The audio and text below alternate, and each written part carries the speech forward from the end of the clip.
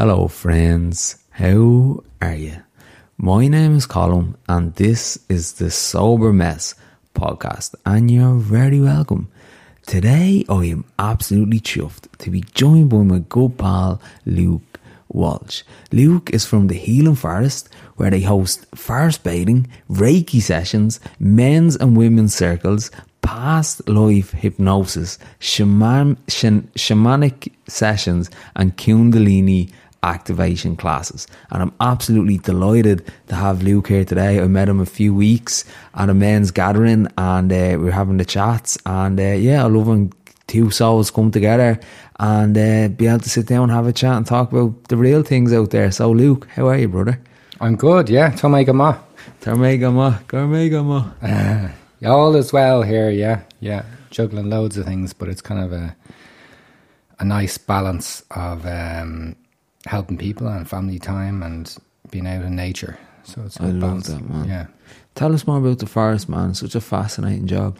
Yeah, I know. It's still, every time I'm in the forest and I'm waiting for people to turn up, it's like, Jesus, this is my office. You know, this is what I do. It's hard to believe, really. When I'm just standing there and acknowledging what has gone on to get to that stage, you know, a lot of no's to people and a lot of yeses to other people and a lot of sacrifices to be at the stage that I'm at now, and a lot of hard decisions and a lot of belief in myself and kind of overriding the lack of belief in me as well, from others and from myself, to actually get there and go, you know, there was years of no one's going to pay you to go for a walk in the forest, and they can, you know, from a forest bathing, that's just a walk in the forest, and you know, that's all fine. But there was a knowing there within me that when I do this, I am better, and I feel better, and this is part of what I am meant to be doing. Listening to that and following that, yeah. So the forest, the actual physical forest, is up near Johnny Fox's pub. And it is 33.3 acres, would you believe? Wow. So it says on the deeds, it's 0.3. I know, it's hard to believe, but it's... So my dad bought it in 1978. Okay. And then I was born in 1980. And the bottom section of the forest is larch, but the rest of it is all native, natural Irish woodland. So the bottom part is larch because the British Army clear-felled the bottom of the forest for the First World War, and then they used all the trees for the props in their barracks, and then they planted larch in replacement for that.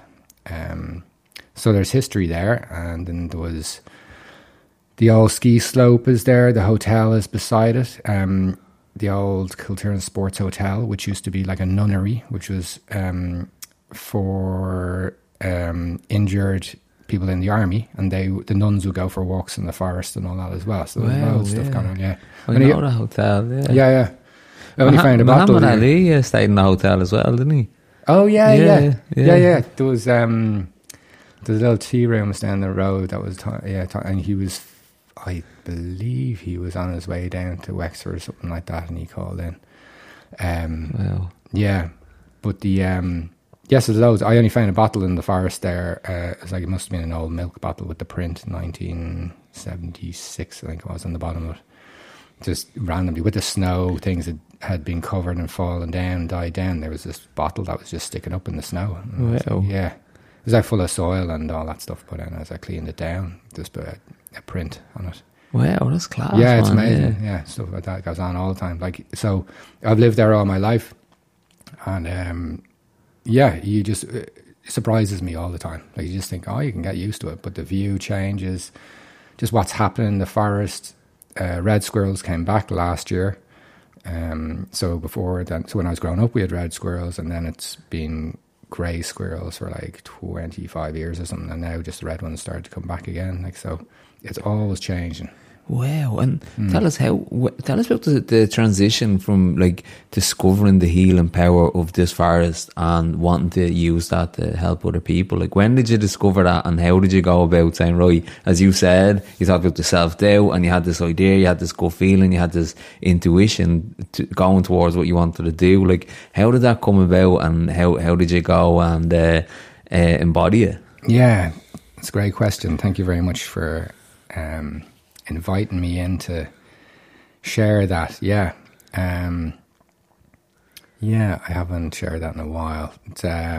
So I was in construction for 25 years, and my wife was in Dell and Microsoft for like 23 years or something like that. And we were asleep, basically, and we had a daughter. So our daughter now is 18, and then our son is 12, and our other son is 6. So when our daughter was maybe 12, she started to get bullied, and her reaction was to go off and join a gang, and then the gang would call to her school and threaten the teachers and the students that were racially bullying her. So I was like, one of the Hellfire Club. Yeah. It was like... the Hells Angels. The Hells Angels pull up on the bikes and all that. So that started... That's kind of a noticeable start to it, but I'm sure it started way before that with our suppressing of her emotions and demanding of a higher standard. You know, for her, she was always top of the class, first in with the reports, like abnormally like intelligent, and such a drive to be pleasing us and someone in authority. And at the time, we didn't see anything wrong with that.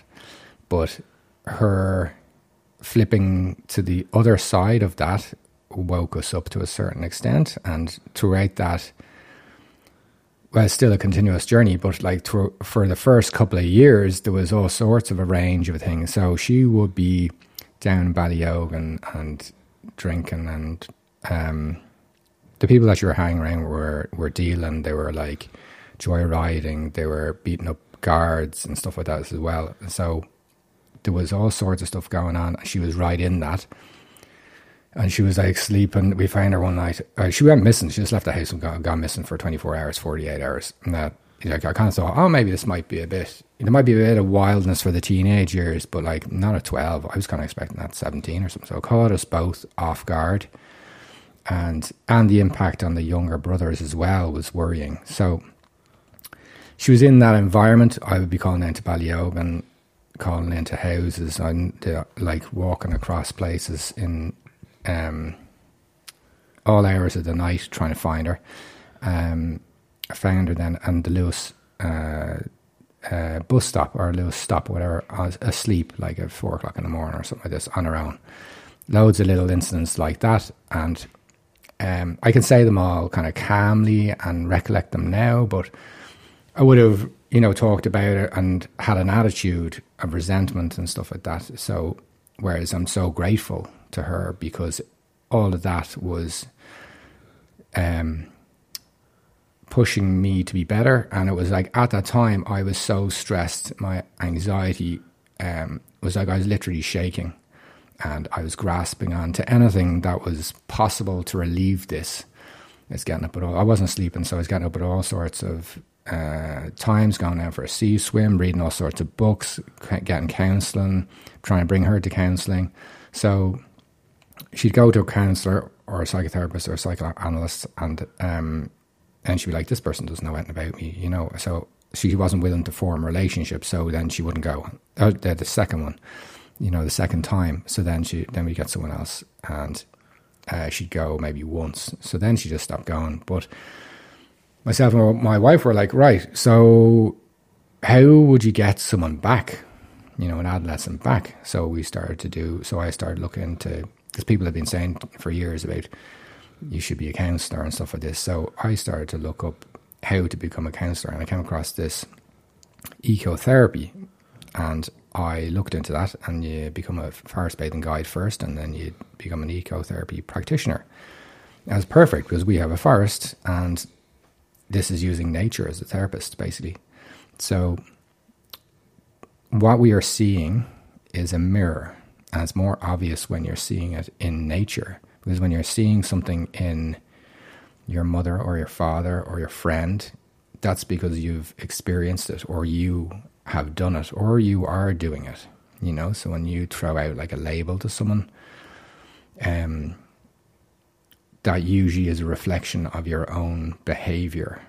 So when you're in nature and it's not a person, it's like, you know, a setup of trees, or there's a tree leaning against another. What are you seeing here? You know, and you're saying, oh, geez, the tree looks like it's under a lot of pressure there. The other one's leaning against it, you know. And they just say these things. And then you talk to them about the mirror.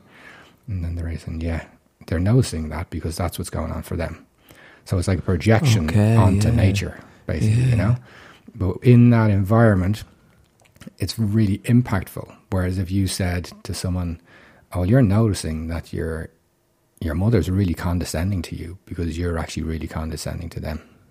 It's like they wouldn't take that because they would reject it because it's too personal, let's say. But in nature, there's a different way in to sharing that message. And of course, I don't know if that's it either, because they are the ones that are coming up with the projections. So I'm not there to be saying, oh, this is what is happening and you are being judgmental or whatever it is, you know, because it's them talking and it's them noticing these things and giving the space for that to happen. So it's like, it's provoking them nearly to go into what's going on for them. You know, you give them a safe space, and what they see is potentially what's going on within them. Like, yeah. Like, and it's a good one that I apply all the time, is that I'm noticing a certain behavior and I don't like a certain behavior in someone, but if someone was doing something completely alien and mad to me or around me, I would usually go, geez, that's a bit wild or whatever. It's because I couldn't relate to it, because I probably haven't done that myself. Whereas if I'm getting annoyed at something someone's doing, then it's usually because I don't like that aspect when I do it. Yeah, it's like that old saying, if you spot it, you got it. Yeah, bang on, yeah. So we're into trying to get her therapy, trying to get her help. She tried to take her life, I don't know, like 10, 15 times, you know. Okay, yeah. Jesus. So it was full on. And as I was saying, I was literally shaking, like not sleeping. This is going on for over a year, I'd say. But the whole experience was like 4 years, I think. And what were you doing for you and your wife? What were you guys doing for your own support through that period? There was a bit of counselling for ourselves, and then we'd be in with the counsellor, and then they'd be like, "Oh, where is your daughter?" And we're like, "Oh, she's out in the car. She doesn't want to come in." So then we'd actually be chatting to the counsellor about what's going on for us. You know, because our daughter wouldn't come in. Yeah, you know? So it was a course session. Yeah. We were like, money's worth. Yeah, exactly. And she'd come in and we'd be like, oh, no, give us a few more minutes. So that was what was happening with that. So basically, there was a few kind of turning points, and there was like, the penny dropping of, right, so we can provide something that we need, and in that get fulfillment, basically. So there was an element of like, there's needing a distraction as well, and a project to be dealing with all this, and somewhere to put our energy. But the stress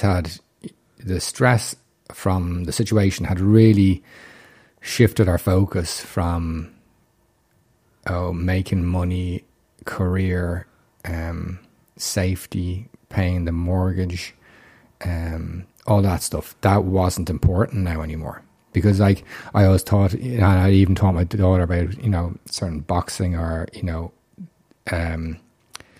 how to deal with certain situations physically, you know. So then you're like, because you kind of think when you have a daughter, you know, daddy's little girl kind of thing growing up, you're like, if anyone goes near her or whatever, you know, or there was a rule there, she wasn't a boyfriend and she was 21 or whatever, you know, all this stuff, which is a bit of crack, but like it does have a deeper meaning, I suppose, of a protection part. But you don't think of them doing the stuff to themselves. You think whatever happens, I'll I'll be able to sort it out. But when they're doing it to themselves, it's like, it's you just don't know what to do. You know, it's completely out of control. It's like, I was lost for words. I was like, I took it personally then at the start, you know, it's like, I must be the worst dad ever if she doesn't want to be here. Yeah, lots of things like that.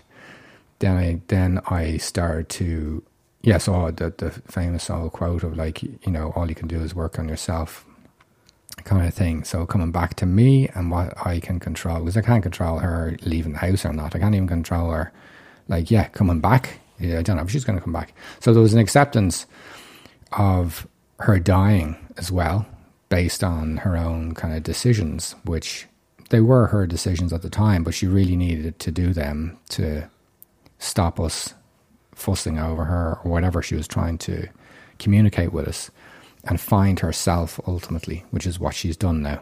So we set up the Healing Forest based on not having access to help for our daughter. Okay. So then we started it with kind of adolescents, and then the adolescents would come up, or a group of adolescents. And so this was after you read the books and you were getting into the ecotherapy, and you were like, hey, we have a forest, you know, so we have like, you know, we have what we need to potentially try this. So then how did you go from that to like put it out to adolescents, and like what was the first step? Yeah, so I remember I had a piece of paper. I actually needed a couple of pieces of paper, but when I put the one piece of paper in front of me and wrote down, what are my qualities? And that was like, I had to just leave the kind of ego aside, or, you know, because the ego is really odd because it comes in different ways. Like, you can't be saying anything good about yourself, you know, so the ego can be full on or full off, like, or keep you in your box basically. So I was like, no, you know, whatever. Okay, then I had to put a little twist on it. So what have I heard people say about me that's good? So then I wrote down that list. Of course, it was like 2 or 3 things, and then I just sat with it, and then it ended up being 20 things, which is what everyone would be able to do. Like, then on outside of that list, then I put what I have around me, and, you know, the physical aspects. And then a friend who was into marketing. I had someone else who was in these different groups. I had a couple of friends in AA. There was different aspects of different people in different worlds, I suppose, or in different networks and all that stuff. So I was able to look at it, at that sheet of paper, and then take out another one and add to another one. And then I just was able to go, right, this is doable. I can change career. I can make a shift here. So one of the main things that you don't hear about, like, oh, he was a builder and now he's done the courses or whatever, or not even me, but other people, you just hear that they've done a shift and you go, geez, fair play to him, you know, I'd never have the balls to be doing that, or whatever it is. But what you don't hear about that is that that's taken years, like, for those people to be doing. So for me, it took 5 years to get out of construction, which meant not taking on other jobs, tying up loose ends. I had a couple of places that I had that were rented out, and I sold them, didn't make any money on them. They broke even, basically, just so I didn't have a mortgage, that I could be in the forest and not have debts and not be under pressure to be making money the second I was in the forest taking some for a walk. Then I did free walks, free sessions, all this stuff. So it took 5 years to transition career. Yeah, but you had a vision, and you're like, right, that's what I want. This is the goal, and these are the steps I need to take. And I don't know if the vision was so clear, because it's changing all the time. I would never have thought I would be doing past life hypnosis, or, like, you know, I'd never done any of those sessions either. Okay. I'd never meditated until like the start of that, which is my start of my daughter's messing around, which is like 5 years ago. So I've never done any of that. And my first meditation was so profound.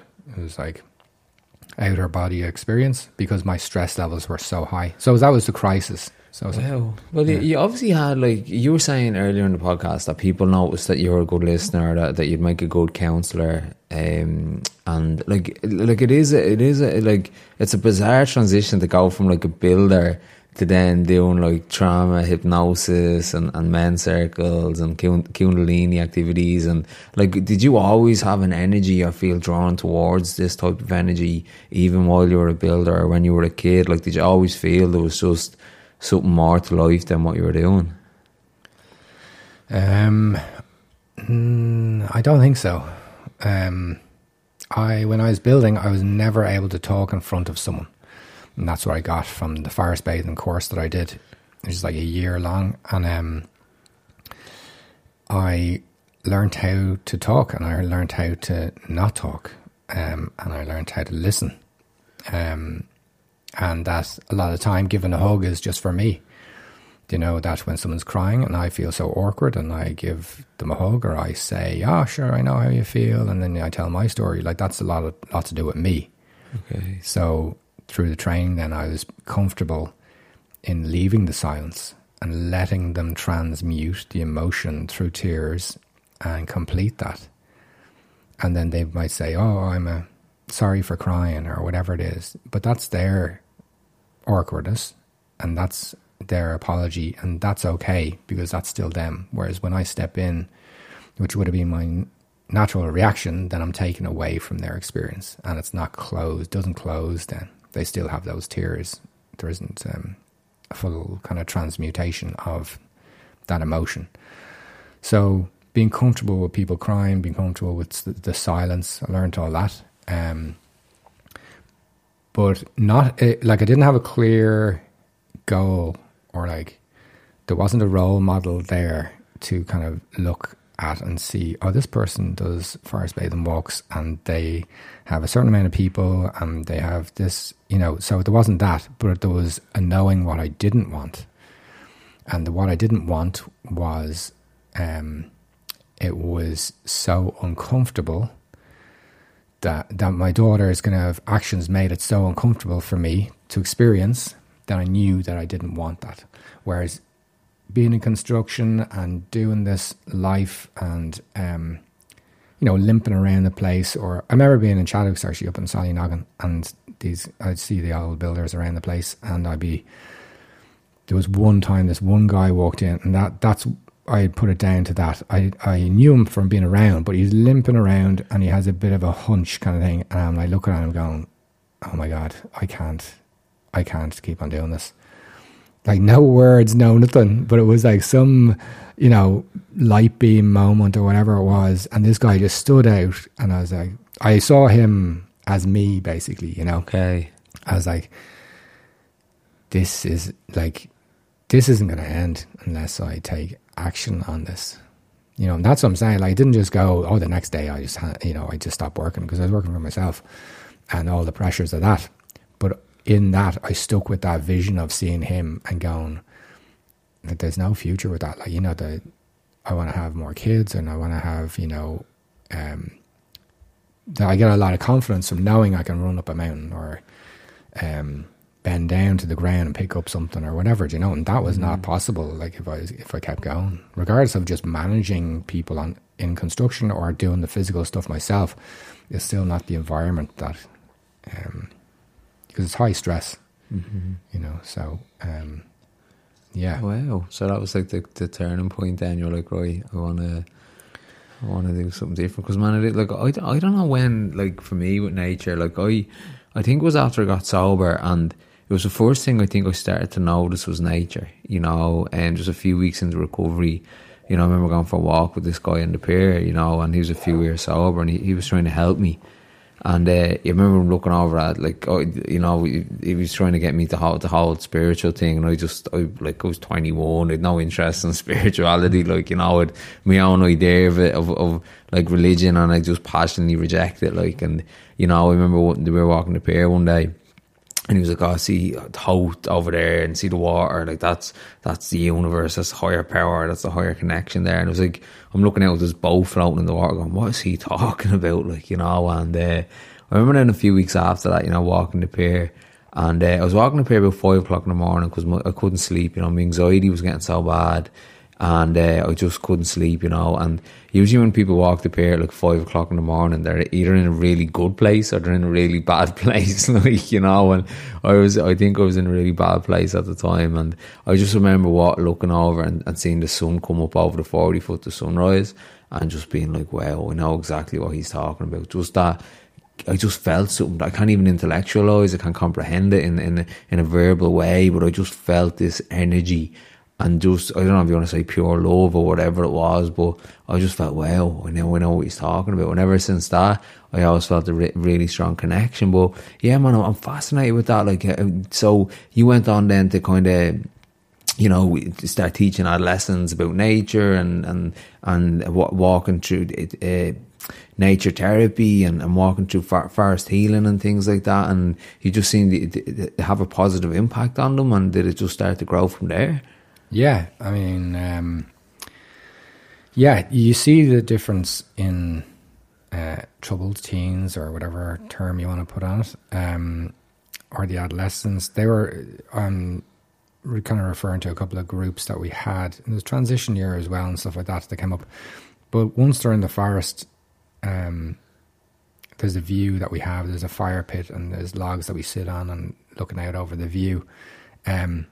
Like the breath changes, the posture changes, they're home, basically. But they don't articulate any yet, it's like you don't need to articulate that either. You kind of take away from it. But I can see all that. I can see the energy changing within them, not needing to impress each other or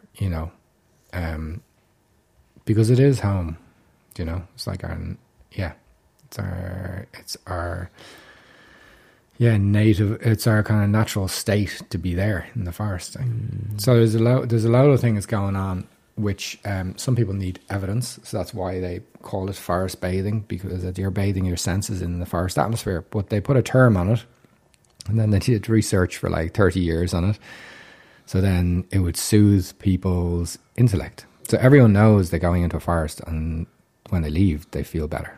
Or even going to a park, and they feel better. They breathe better, and their shoulders drop. We know all this, but we still want to have some transcript or manuals or whatever, to prove all this. And who said that? Is he a doctor? All right, okay. Yeah, well, that's good enough then. So that's all fine, and that's changing, like all that. Just catering for the ego, needing to know how everything works and put it in a lab and study it type of thing. I think the new generation is less like that. So there is a transitioning of not needing that. But anyway, that's where we're at the moment. So what happened was it came from Japan, and in 1982 the term was phrased then. So they brought people out that were highly stressed, and they brought them into forests at the weekend. So they'd work them during the week, and then they brought them back in on Monday, and their performance in the offices was better, basically. So they're like, oh, right, we're onto something here. So then they wanted to do tests on it. So within 40 minutes, there's this thing called phyton sides, so Phyton. So phyton sides, and that's an oil that the trees are emitting all the time. So that's in our bloodstream as humans in 40 minutes. And it can last up to 2.5 weeks in our blood system. Wow. So that's why a forest bathing walk is 2.5 hours or 2 hours, depending on the group. But this oil suggests, or it means, because all this is evidence-based, so they did all these tests. So it means that trees feel stress as well. So you probably know this by, the plants in your house or apartment. And you might get a little call as you're going by that you think is not really a call, but there's a call to water your plant in your subconscious. That's the plant communicating, and you go, oh yeah, right, I'm water. When did I last water it? So there's communication going on all the time, and there's also these things being emitted. So the emittance of a tree being alive or a plant being alive is acknowledged, whether you kind of give into that or not, or can believe it, because a lot of time we need physical evidence. It doesn't talk, it doesn't speak English, this is not, how can it be alive kind of thing. But anyway, the trees are alive and they feel stress also. So the trees are transmitting phytoncides, a stress-reducing oil, to each other. So not a tree, not species specific. So an oak can be transmitting to a beech and likewise. So a tree will be under stress from bugs or from a human cutting it down or from being at the edge of a boundary where it's getting more wind. So others are giving out the phytoncides, and those ones are absorbing the phytoncides. So as well as like visual, we see stuff in the forest, and green is soothing to our brain anyway, but we would have known before what time of year it was just by looking at the ground within like a 1 meter kind of radius, you know. Our ancestors would have known all this. And instead of knowing, oh, a birch tree gives us water and sap or whatever, you know, like logically, what can I do with this birch water? It's a detoxifier. You know, these are all things that is new now. Logically, we have a list, we have to Google it and all stuff. But there would have just been a knowing of what the birch does at times, at different times of the year, previously.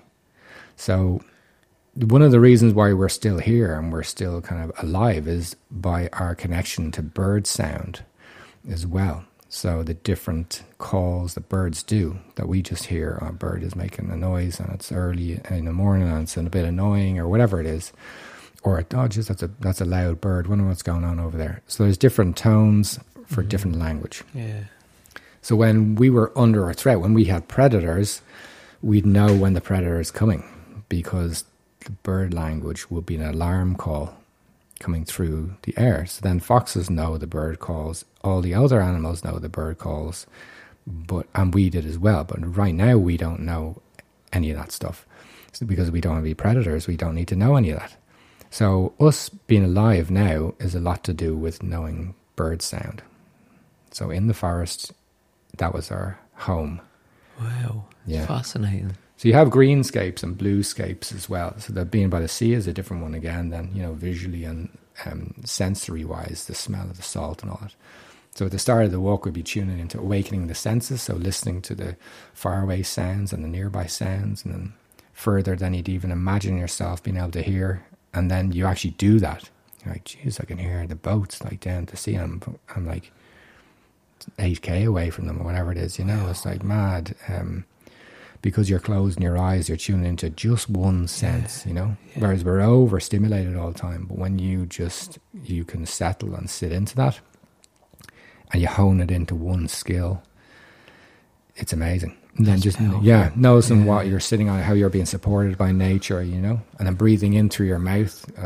Does nature have a taste or whatever? Do you know? Yeah, all this stuff. Man, it's so true. Look, I find now if I'm ever hiking or sea dipping or if I'm going trail running, I do all these activities because they bring me so much so into the present moment. You know that I have.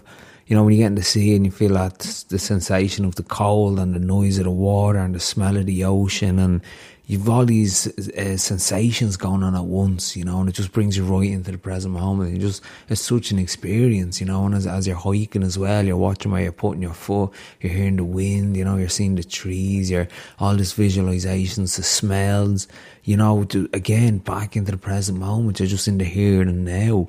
And the same with the trail running, like you can't take your foot off the path when you're running up a mountain, like, you know, in case you trip over a rock or a fucking bear jumps out in front of you up a thick knock. But, you know, and again, it just activates you, like it just brings you into the present moment, you know, and you're so acutely aware of the present and all them sensations, and your brain is just oozing with adrenaline and dopamine and serotonin. And yeah, I like, it's been for me, I suppose, part of my recovery with like addiction and mental health, man, has been nature, has played a massive role in that, you know. And I believe for me the GOD stands for the great outdoors, like, you know what I mean. I just when I'm outside in nature, man, I always feel incredible, like.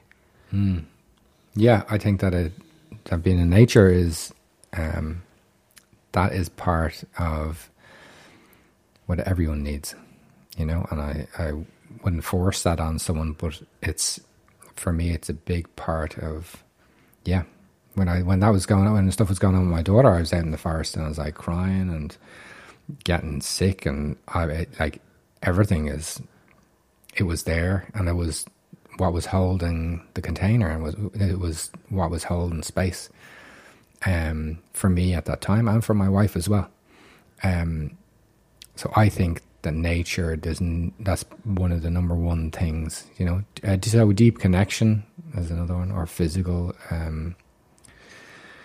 exercise, or daily practice, or whatever. Do you know, like I have 8 of them, but like they're hard to maintain. But I reckon that nature, especially forests, is kind of the number one for me. So you've 8 daily practices that... I've 8 things, 8 aspects in my life that I try to maintain, yeah. You're not going to ask me what they are, because then it's going to be... I'm going to have to try and remember them. Okay. I know the 4 that I try and focus on is the pies, so my physical health, my intellectual health, my emotional health, and my spiritual health. So my physical health could be going for a walk or a run or a gym or whatever. My intellectual health could be I try and read a book, or try to read 20 pages at least of a book before I go to bed, or I could listen to a podcast or something like that. My emotional health is I journal, or I do therapy, or I talk to friends about where I'm at in life, you know, what's really going on. And my spiritual health, like that, it's meditating, it's connecting with nature, it's grounding myself, you know, it's being in the here and now, being in the present moment. And I try to forward that I try and work on a daily basis. Yeah. It would be similar to that. I probably complicated it a bit. Because you can be in the forest and not have a spiritual experience. So then I wouldn't have linked that in. But again, I just take, you know, these are things that I'm like, all right, I'm not feeling on top of my game, or I'm feeling a bit low. You know, how are these 8 aspects going? So physical, yeah, definitely physical. So physical is a way of changing and transmuting kind of emotions. So I can't think myself out of these emotions, or I can't think of myself out of certain situations, you know, logically work out, oh right, and this is why I'm feeling like that. And there has to be a physical output of this emotion. So this emotion's coming up and wants to be expressed. So how is that being expressed? So I feel like for men, it needs to be physical. So I feel like women can talk that and are fluid enough and expressive enough and creative enough that they can just do that and transmute that. So if you don't transmute it, then it stays in the body. So, and a lot of time it calcifies in men, you know, which restricts them from touching their toes, or the posture isn't great. Wow, so like a physical manifestation of it, like an emotion or a feeling. Yeah. Wow. So that's what's happening with unaddressed emotion, is that it's stored in the body. So even a man raising his voice is frowned upon, or, you know, it's seen as aggressive. So having a space where a man can do that safely. But I mean, you have drumming, you have chanting, you have singing, you have listening to music, you have playing music, you have jogging, you have wrestling, like they're all physical processes that, you know, when you come out of you're in East Coast, are you? Yeah, East Coast. When you come out, so when you come out of East Coast, you're like, you don't feel the way that you're kind of going in. You're like, all right, I've just gone to, you know, processed a bit there. Basically, you know, on an intellectual or an emotional level, you've gone through some stuff, and that's what the transmutation is. Yeah, 100%, man. I also go coming out there, you know, even sometimes you might be being strangled or like armbarred, you know, it's like a form of therapy. I also feel real calm walking home after like a very intense and aggressive rolling session, and then when everyone leaves, it's just like everyone, like a few lads in there, like brown and black belts, you chat to them, they're so lovely and gentle demeanors, and then you start rolling with them and they're just killers, like, you know, they're murdering you on the mats, and next thing you just kind of shake hands after and have more like these lovely conversations with these lovely people, and it's just the beauty of it, like, you know what I mean, and then you leave and you just feel like, wow, I feel a lot better after that, like, you know, and that's why I think it's gone so popular and people keep going back, because it's definitely you know, therapeutic impact that jiu-jitsu has, or any kind of, it could be football, it could be tennis, it could be whatever, but I think there's definitely it's something healing about sport, or just that physical connection of releasing what we're carrying. Yeah, definitely. Yeah, and if you think back to how our fathers or their fathers, like, they wouldn't have had that. So it's a safe space, generally speaking, that's being accessed, that we could use bad language and not be given out to, or that we can have rough play and not be told it's too rough, or, you know, there are agreements and there are kind of boundaries that are being set for us, and we're being kind of accepted as we are in the way that we're expressing ourselves, you know, and that's really rare in a man's world anyway. Yeah. So like when we're suppressing all these emotions and feelings, you know, they're like having like turn into physical ailments. Yeah. Which aren't healthy. So I don't know if you ever read that book, The Body Holds the Key. Yeah, I have, yeah. It's like your issues are in your tissues. Yeah, yeah. It's holds the score, isn't it? Yeah. Oh, the body holds the score. Yeah. That's it, yeah. Yeah. But like, so the emotion comes up. So aggression is unaddressed anger, basically. And then anger can be, this is just my point of view, you know, and lots of different people have different points of view. But anger is like a different waves of your boundaries being crossed. It's just, this is the way this is coming out now. It's coming out in anger. And then if it's still unaddressed, then it goes to aggression. So it's great. Anger is amazing because it's there to warn you that something's happened that isn't in alignment with you and your beliefs. But it's not okay to be like verbalizing or pushing back against those boundaries that are being crossed in previous years, you know, previous generations. But now it is. And we can verbalize that. You know, it doesn't feel good when you say that to me or whatever it is. And then that wave, so anger is like 5 or 6 waves, depending on who it is, of unaddressed boundaries being crossed. So the boundary gets crossed and you're like, that's a little bit annoying. And then it gets crossed again and then you get annoyed. And then it just escalates. So if you address it at 1 or 2, then you don't get to the anger aggression stage. So there's loads of different ways you can do that. What's a few ways to manage anger? I was just thinking of my 6-year-old does the primal scream, so that he does it in the pillow because he's very passionate. So he goes out, he picks up the pillow and he screams into the pillow. And he'd let me know. It's funny because like that's just sunk in with him. I showed him this is what I do sometimes, and it's just he loves it. And so then he's feeling angry or not listened to, or you know, that can be from him not communicating properly as well, a frustration with himself. And then he'd say to me, I'm just going to go to the pillow now. And he goes over. And he screams into the pillow. And, you know, he gets a great release. And you can see he's calm and he's expressed himself and he's been able to show his frustration. And then we can chat about it if he feels like it. Or I usually sit down then and then he comes to me to chat about it or not. Or, you know, it's just being accepting of whatever. And he's learning more about himself as well at that time. Yeah. I love that. There's lots of different other ways. So anger, yeah, is boundary cross.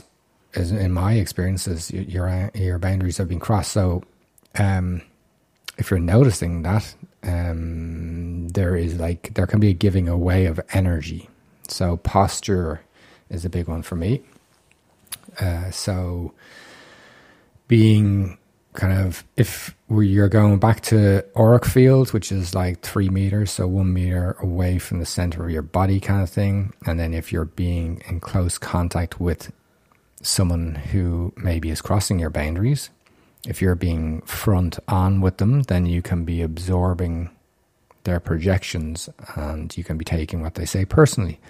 So I stand side on to people that I feel like might have a bit more control over me.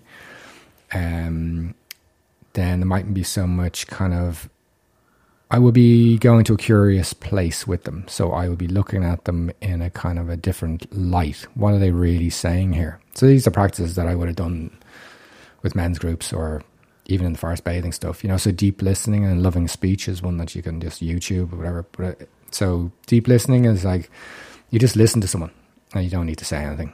So what happens is when you listen to someone for 2 or 3 minutes, there's a message that comes through underlying it. And sometimes, you know, they're talking about all the fluffy stuff on top and this said this and she did whatever. But underneath, there is a message. And sometimes it can be, I don't feel appreciated. But you don't usually get to hear that message because you jump in with your turn, or like, that happened to me before and this is what I did, or why don't you just tell them this? So then the conversation either stops or it goes off in a different direction because you've just put it down another path, basically. Whereas if you don't interrupt and you just listen deeply, then you can receive the message, the underlying message, and then you can be of use. So so since I've been doing that, like, people are like, "Oh, you're a great listener," and stuff like that, and you're like, I didn't say anything, I didn't give any answers or anything, but they've heard the message which is underlying. Yeah. And sometimes it's really hard to listen like that, isn't it? Totally, yeah. Me, like, I know I'm a fixer, and I know there's like a few people I can talk to as well that are close to me. Straight away they want to go in and fix the problem. They were just problem solvers, where you're like, well, look, I have this thing going, and before you even finish, and you know what you should do, and straight away, and a lot of time you just give someone that space to talk. They'll come up with their own conclusions to their own problems, like, you know what I mean, rather than trying to say, you know what you need to do. And a lot of time people know what they need to do, but they're just not ready to take the action to change the partner or to address the issue. Yeah, that's bang on. Like, I'm doing like a leadership course at the moment. When I'm hosting it, it's a men's leadership course, and because I know a bit about men is what I feel at this stage. So that's why I call it that, because it's not, but it's open to women as well. But the main thing is that communicating what's going on. So like having a conversation with someone, and stating that, can I just talk for 2 minutes without any response? You don't need to say anything back, and then you can just tell me what you heard after the 2 minutes. And then we can swap roles.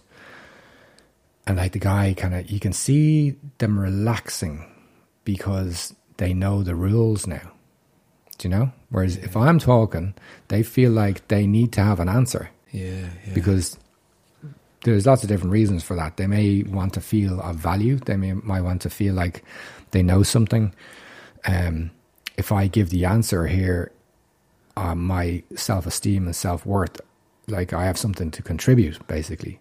Whereas when the rules are set, all the pressure is taken off, and then your job is to listen for 2 minutes or 4 minutes or whatever, and there's a care there by stating the rules, basically. So guys need that. That's like when we do a check-in, you state that we're doing a check-in now, and this is no one needs advice. Because what happens when I give advice, or I say you could do this or you should do this, whatever, is that the person feels like there's something wrong with them.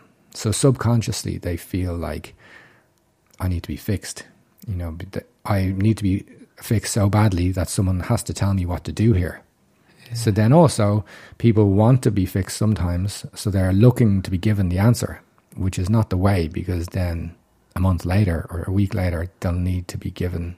So each time you're giving someone an answer, like, you're kind of taking the power away, because as we all know, the answer is within us. So there's loads of different things like that going on. Yeah, that it can be powerful.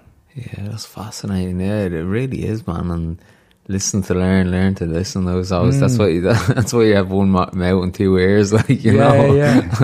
That's a great one. Yeah. You're some man for the sayings.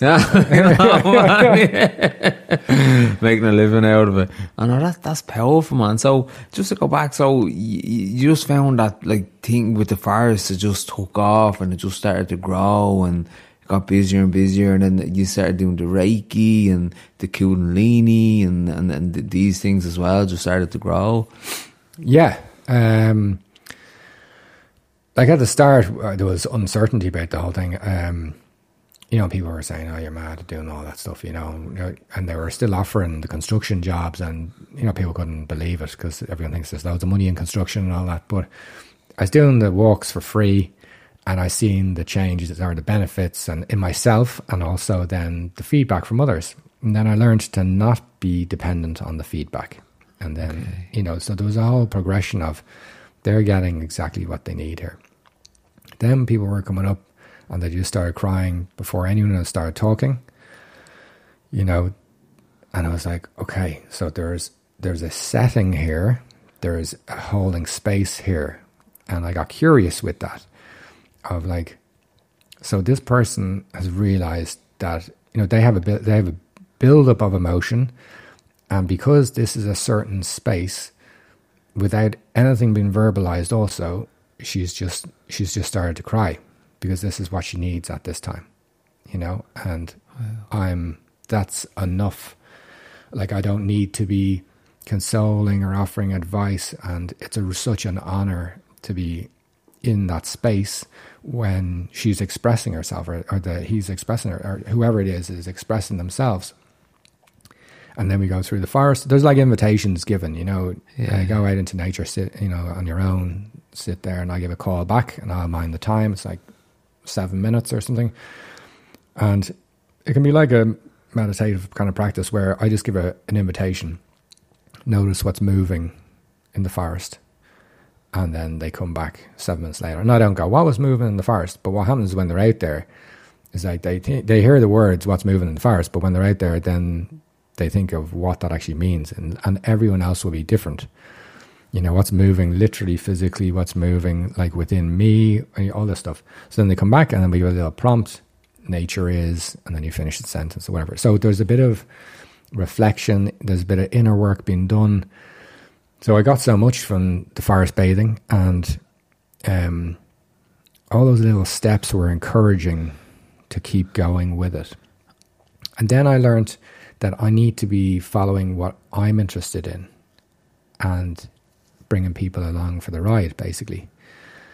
So instead of doing something that made sense financially or something, or there's a demand for this, I'll do that, basically. So I didn't do that. I just like heard about something. So I was open to messages, because like the layers of standards and being afraid of like headmasters, or having respect for certain people in higher positions, that kind of dropped. So I was more sensitive to messages coming in. So I guess I was in less fear.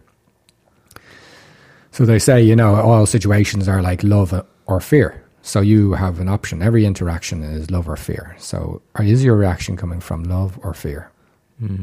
So that's the choice. So I take a little pause before responding to something. And by doing that, then I can choose if I'm going to be reacting to this, and that will be out of fear, or am I reacting to it from love? So in that way, I guess that I would see something. It could be like a poster or a flyer or something, and it would be like to do with some Reiki or whatever it was. And then I would take note of it, and then someone else I meet later on would mention it.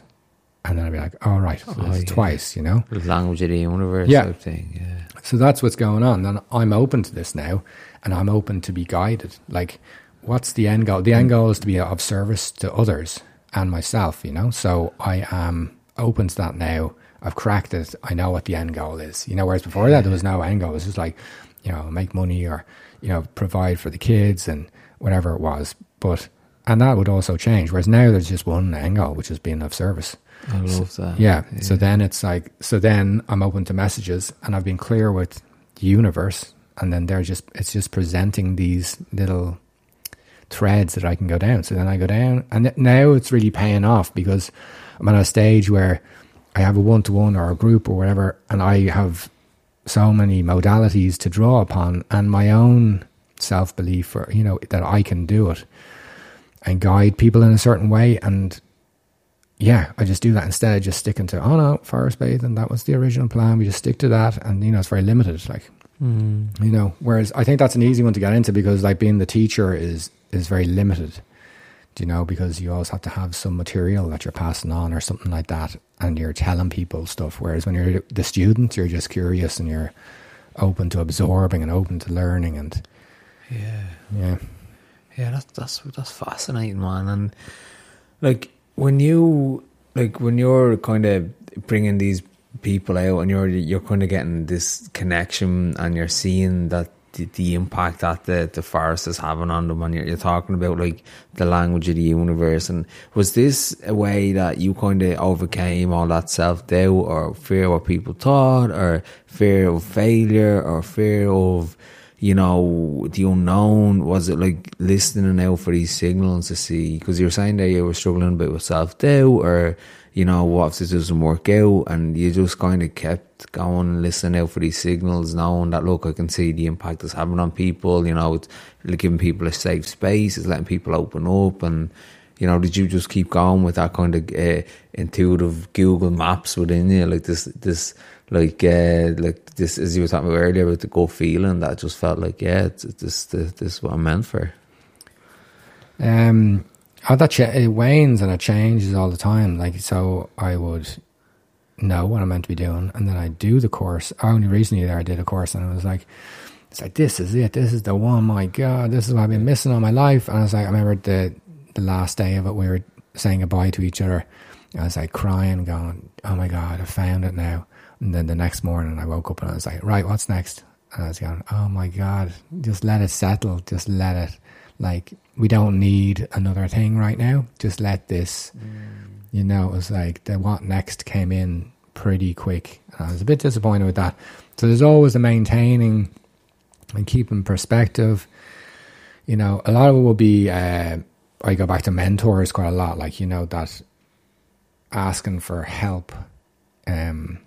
So my understanding of the mentor is that what was holding me back from asking a mentor or for gaining mentors before was that I thought they had to be like an all-round perfect person, basically, you know, like the person that I wanted to be like.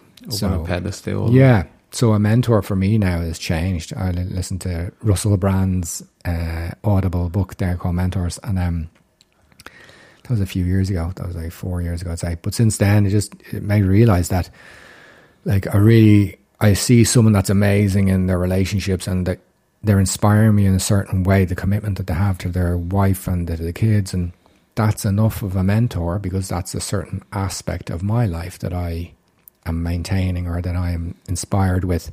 So they can be going off drinking and gambling or whatever they want to do, but in that area, they are a mentor to me. So then I verbalize that to them, or sometimes I don't.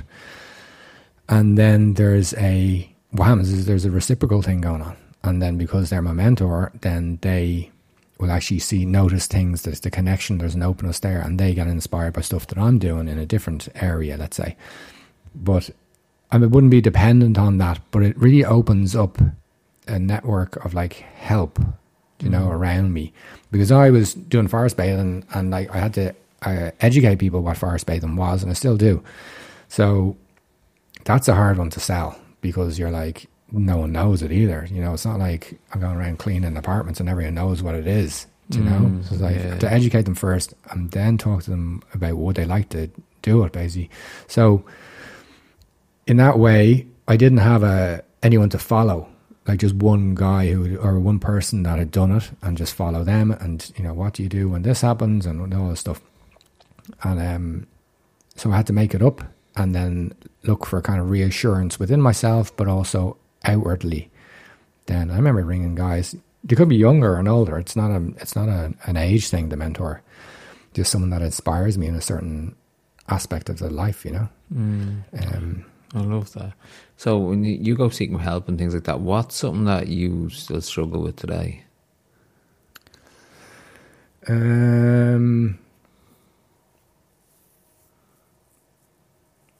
Well, it varies.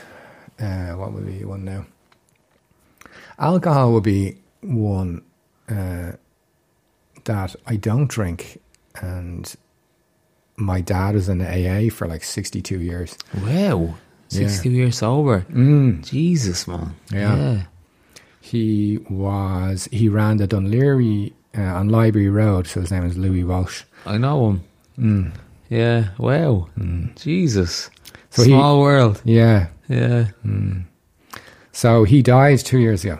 And he was, I met guys then. I was playing. I met him at Monkstown a couple of times. Yeah. Okay. Yeah, lovely man. Yeah, geez, I didn't know that was your dad. Yeah. Wow. Wow, that's amazing. Yeah. So you've never drank? I would have drunk when I was younger, like 18 or 17 or whatever, till maybe 23 or something like that, or 21. Okay. And then I had like a binge thing going on that I'd not drink because there was shame and guilt going on, and then I would have an outburst. But I never was able, regardless of any age, I was never able to have one or two. So I was like, oh, what's the point in doing that, you know?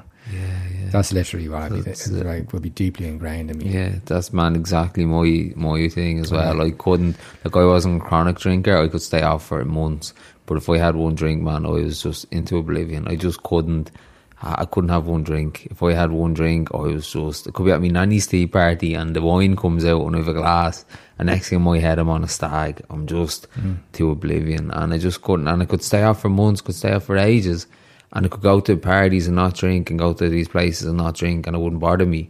But if I had one drink, it was just oblivion, like, and it just didn't suit me. But like, what was it like growing up with a sober dad? Oh, that was an interesting one now, because I had my mother kind of brainwashing me that people in AA were nearly worse. So if they're off the drink, they're nearly worse than when they're on the drink, because they're so extreme. So there's this generalization that she would portray then, and he's like this because he's in AA. She's not far wrong. I got sober and started doing Ironman, endurance exercises, extremes. Yeah. I mean, the energy needs to go somewhere, you know? Yeah, well, there's a lot more than that, I would say. But from my experience of it, so then, a friend of his would come up. So he'd be hanging around with all AA people, you know? And they come up, but usually you wouldn't have like a narrative of someone commentating on your experience, where she would be. She'd be like, "Oh, geez, your man, he's a bit wild, isn't he?" And that's, you know, because they're all in AA and, you know, all that stuff like. So like that, I don't know. Yeah, so then there was a fear of alcohol. So, and then my two cousins are addicts. So there was a fear of, you know, going overboard and being addicted. So I'd have these outbursts and then binges, and then I go back to a clean life from whatever. And then there's just kind of stage like, this is just, I want to make a decision on this. Like even now when I think about drinking, like I get a bit excited because it's like a bit of crack. Jeez, I fucking get away with it. And I'm like, God, the stories, the things I did is fucking so childlike, you know? Yeah.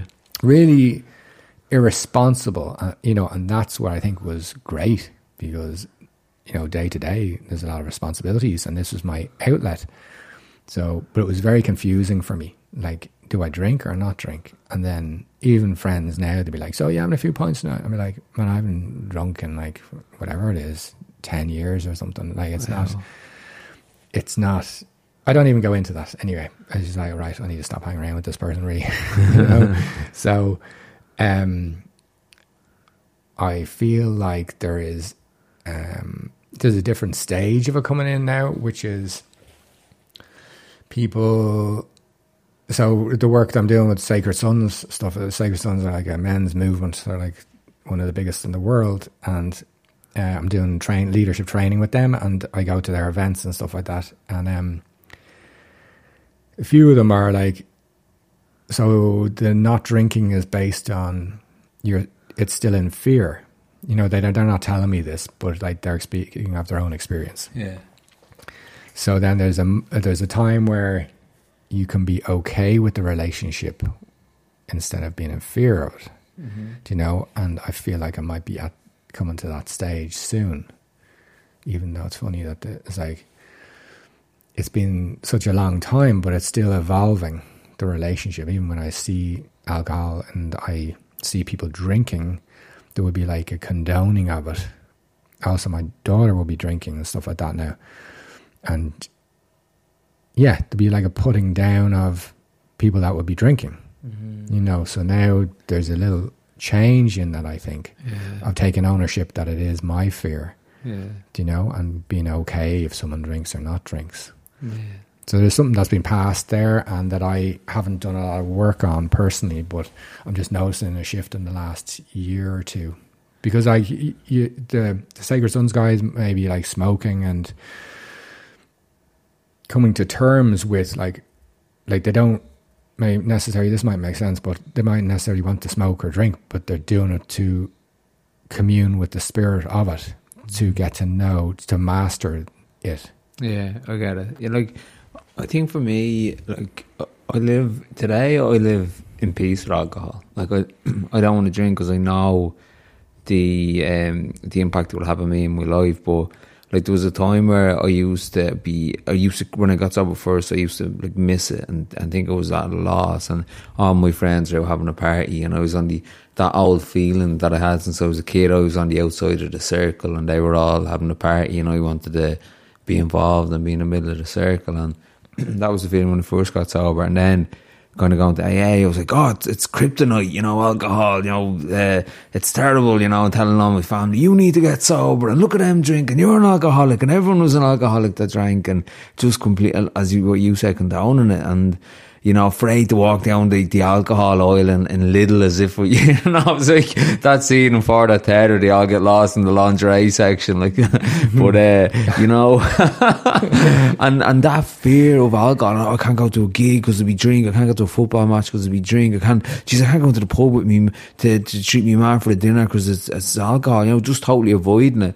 And then I got to a stage where I didn't miss it, I didn't crave it, it was just nothing, there was just, you know, that was alcohol. I don't drink, and I can walk into a pub now. I can go to a match. I can go to a gig. I can walk down the alcohol aisle in Lidl and not want to drink, you know. And there's no judgment there. When I see someone drinking, you know, there's a drink down there beside you. You know, my family call up that drink. They're more than welcome to drink, and I'm at peace with that. That I just don't drink, and there's no judgment attached to it, like, you know, and just live in harmony with it. And I can go where any man goes that's alcoholic or not, and not go, geez, I'm going to drink, like, you know what I mean? And yeah, so I feel that I'm at peace with that, you know. And I don't know if that was a spiritual manifestation that came, because one day I went from thinking of drinking every single day, every moment, and now I don't at all, like, you know what I mean? And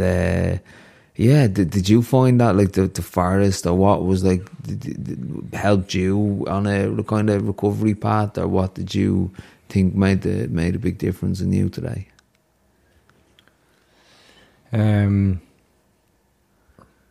There's different things at different times. So being curious, wanting to be better, and why do I want to be better? For a long time there was a faith then, and I do refer back to the 12 steps. I used to sit in with my dad for the AA meetings, and then even the last kind of, when he was sick, maybe last 5 years, I'd be sitting with him for the meetings, and that he'd be on a call, but it'd just be on a phone, so he wouldn't see it visually. But because I had to dial in and put in the codes and all that stuff, and yeah, I do refer to the 12 steps, not religiously, but just kind of how they make so much sense, and I like the structure of it. So faith was a big one for me, when all things were like chaotic. So when I was in a crisis moment and I was trying to cling on to everything, like all this education I was bringing in, and feeling like I was learning, feeling like I was progressing, confiding in others, seeking help, all this stuff wasn't really meaning anything if I didn't feel like I was meant to be doing stuff in the future, or everything would work out, you know. So that's actually one of the things that I go back to that my dad said since I was born: everything works out for you, Luke. And I was like, that is like, it's deeply ingrained in me that it I don't even really say it. It's just it's like, not even that it will work out. It does work out. Yeah. Like. And it just happens so many times, but it's like, it's such a mad experience, because I can think of 10 or 20 things that why it wouldn't, you know, why this situation, there's no way that could possibly happen. Like, this is not gonna, like, I was looking for, at the very start, I was doing the first bait and I was going bright red, And I was like, I'd never spoken in front of anyone before. I was like really shy, like no eye contact, literally gone bright red. And it was just so, and even with, you know, a share or whatever going around in a circle, I was like, the pressure would be mounting coming around to me, and I'd my hands be sweating. I'd be like, I think I could faint here, you know, before it comes to me. And so I was like, I need to learn from a facilitator, like someone who's used to this. Next day, this guy rang me, and he says, "Oh, can I call up to the forest?" I had met him once about 7 years before that, and I was like, I've just been let go, and I need to get out of the apartment, and I'm looking to go for a walk. And I just thought you might be free tomorrow. It was a Sunday, and I was like, I don't do stuff on Sunday. Basically, it's our one day off. And for some reason, I said, yeah. He called up. He arrived there, and 20 feet into the forest, he just starts bawling, crying. Big guy, you know, really in tune with himself, giving away a lot, but just the shock of kind of being let go. And we got into the forest like 15, 20 minutes later, and I was like, what was the work you were doing? He was like, I'd be training in the facilitators for this kind of youth reach, or like transition year, to get adolescents to be opening up. And I was like, this is like, I literally wished for this, and within 24 hours this is happening. Wow. And he was like, you know, he refers back to who he's worked with, who he's coached, whoever, and he turns out like he's one of the best in Ireland at facilitating, you know. Wow. Yeah. And so then he was working in the forest, so I was like, I said, what are you looking for, or whatever? And he said, I just want to be out in nature or whatever. So I employed him for like 3 days a week for over a year, and he was working in the forest doing stuff, and we'd have incredible conversations. It's an amazing time that we spent together, and I learned so much from him. And we started to do men's circles together, and just stuff afterwards, the debrief and stuff on the meetings. Like, he'd just be like, "Oh, did you notice that was going on? And did you notice this was going on?" And be like, so I just learned so much from him. Yeah. Like the amount of times that those things have happened as well. So having faith is a big one. Do you know? I just knowing that everything's going to work out. I love that one. Yeah. Did you ever read a book called The Alchemist?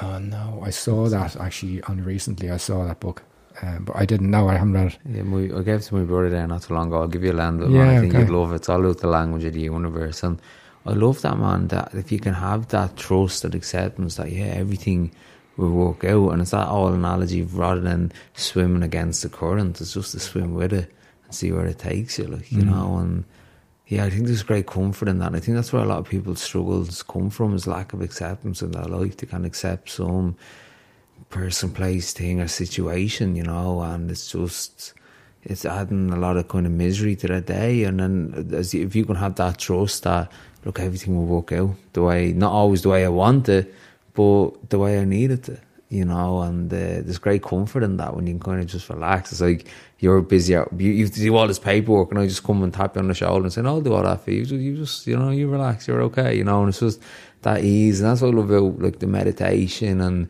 you know, just connecting with inner self, is that everything will be okay, everything's going to be fine, and not to kind of get mixed up in the negativity of my thoughts or the perception of my mind or how I view things. And, you know, Wayne Dyer's famous quote, you know, if you change the way you look at things, the things you look at change. Man, I'm just aware of the time, and I talk to you all day long, but I just want to finish up with a couple of quick fire questions, if that's all right. Yeah, great, go for it. If you were to recommend one book, what would it be?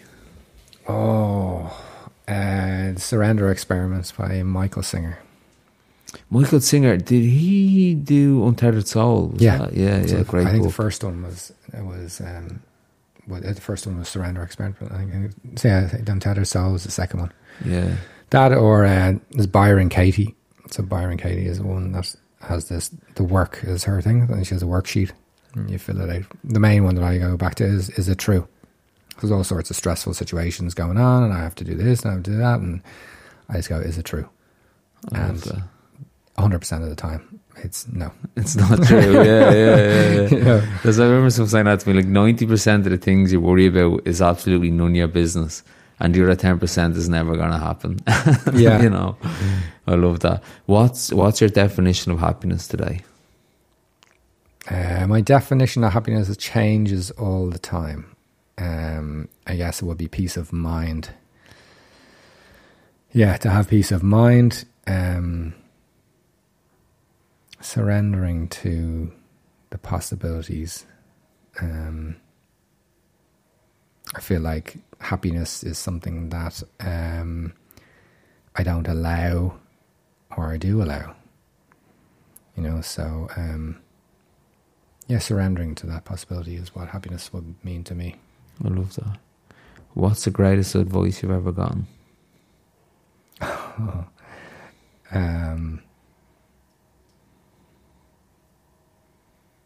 I remember going to my dad and I said, there's a lot going on, and I feel it was a real vulnerable moment. I can picture it now. And I was saying to him, there's a lot going on. My head is a bit wrecked, and you know, never had that conversation ever before. And I just felt brave or something to do that. And I opened it up and I said, you know, my mental health is not great at the moment. And it was just me and him in the living room. And there was a pause there, and he says, you just got to keep the head down, keep on working. And I was like, so advice can be in lots of different packages. And for me, I was like, right, that's not what I wanted to do. And that's not what I needed. And it really gave me a clarity on where he was at. And a reminder that if I don't keep on doing the work, I'll be 75 years old and not be able to communicate with my son. Okay. So that's one of the things that would stand out to me. That a lot of the time I feel like the relationship I had with him, it spurs me on to be better communicator, better father, put in more time with my kids. You know, he provided a lot for us, but it was more like we didn't have to worry about you know, we had the forest, we had a house always, you know, and there was that safety, that security. But like being there, like, oh, I'm not feeling too good, you know, and then to be told, like, I'll just keep on working, like. I love that. So it was like the worst advice turned out to be the best advice. Like, like I refer to it, you know, and because it gets me to pause. Then when my daughter or my kids or friends say something to me similar, and I don't just jump in with, oh, it'll be grand, you know, or whatever. I just pause and I go, oh yeah, you know. So I think that's what we're all doing. We're all bringing away experiences, whether it's, you know, and putting a twist on them and taking what we need from the conversation. Okay. You know. If you were your dad in that moment, what advice would you have given yourself? Oh, it's a good one. I love it.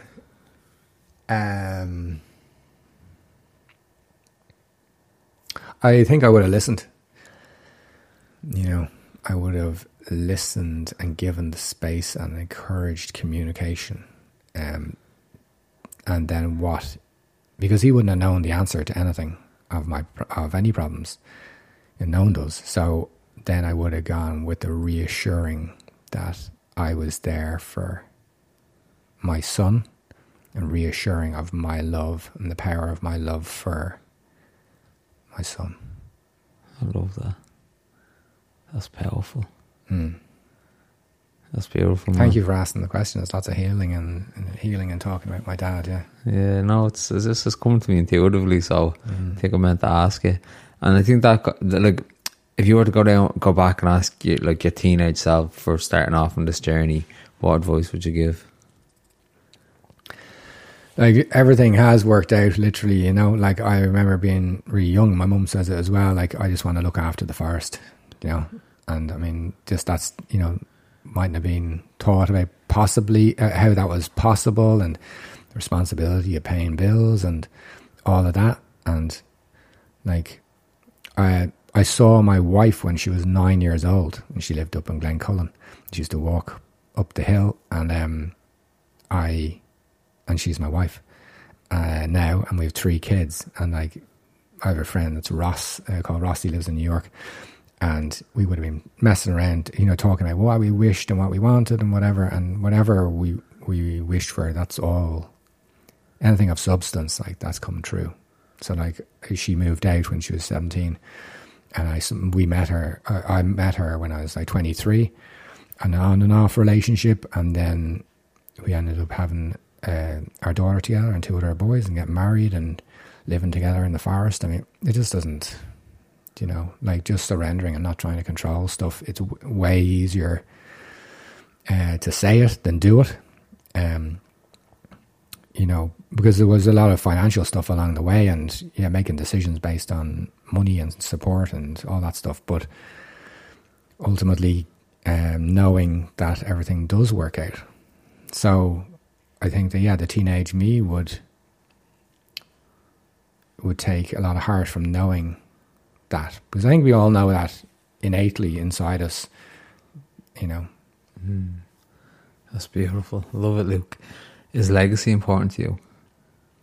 No, because I challenged that one. I thought it was before, and then I explored what that meant.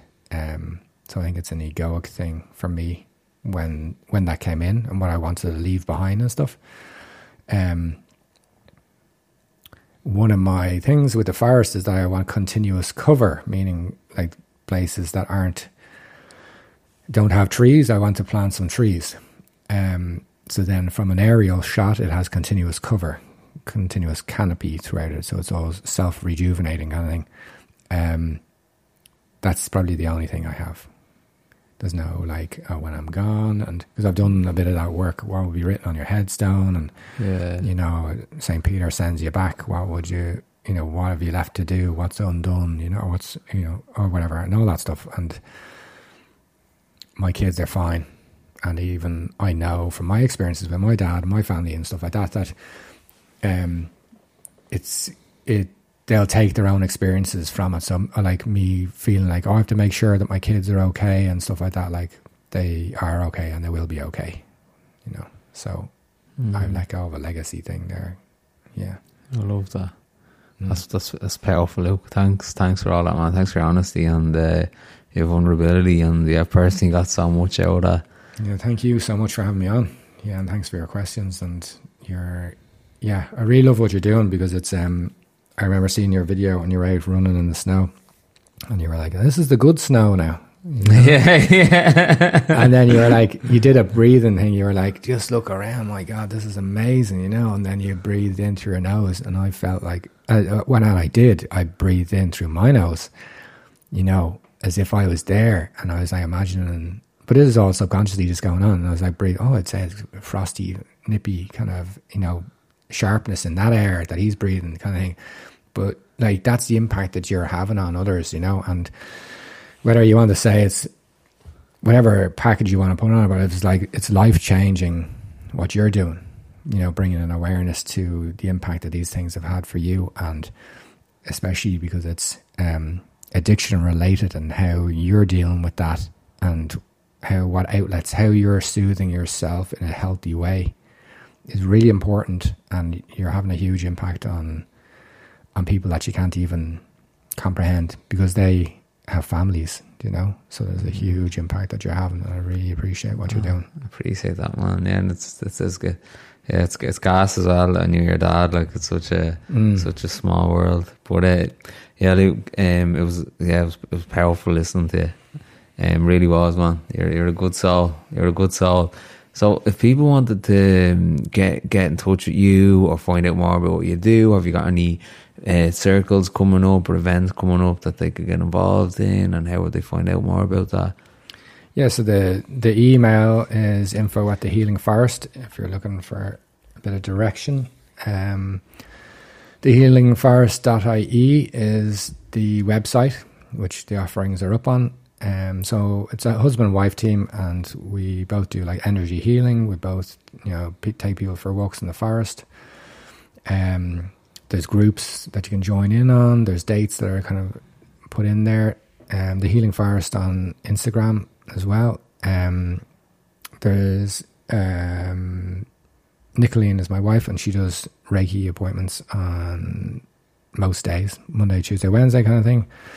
I have a Friday night, which is Kundalini activation, which is a bit of crack because it's a Friday night with a difference. And then what else we got? Oh, at the end of the month, there's a men's thing, there's women's circles, and there's mixed retreats and stuff like that. But just what springs to mind is 29th and 30th of April, 10 till 6 each day. So it's a Saturday and a Sunday.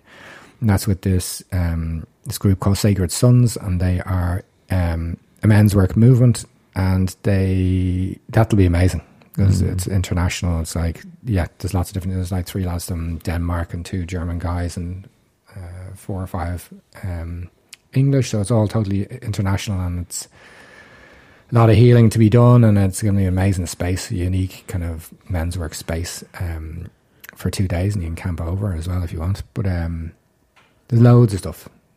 So check it out. And if you're confused by the offerings, you just message us and we'll can arrange a call or whatever you want. Thank you. Yeah, thanks. I'm just looking at your last post there on Instagram, the 5 soul wounds: releasing trapped emotions, abandonment, injustice, betrayal, rejection, humiliation. How many of them would you have now? I'd probably have 5 in a row, man. You know? I'm quite talented when it comes to wounds. I'm multi-talented, yeah. Oh, that's beautiful, man. Right, Luke, it's been an absolute pleasure, man, talking to you. Thank you so much, and I'll get up to the forest very soon. And thank you for the plant as well, the fairy tree. Yeah, so and the rosemary. Rosemary, and then I got a hawthorn tree. Yeah. Oh, beautiful. Thank you, brother. Thank you.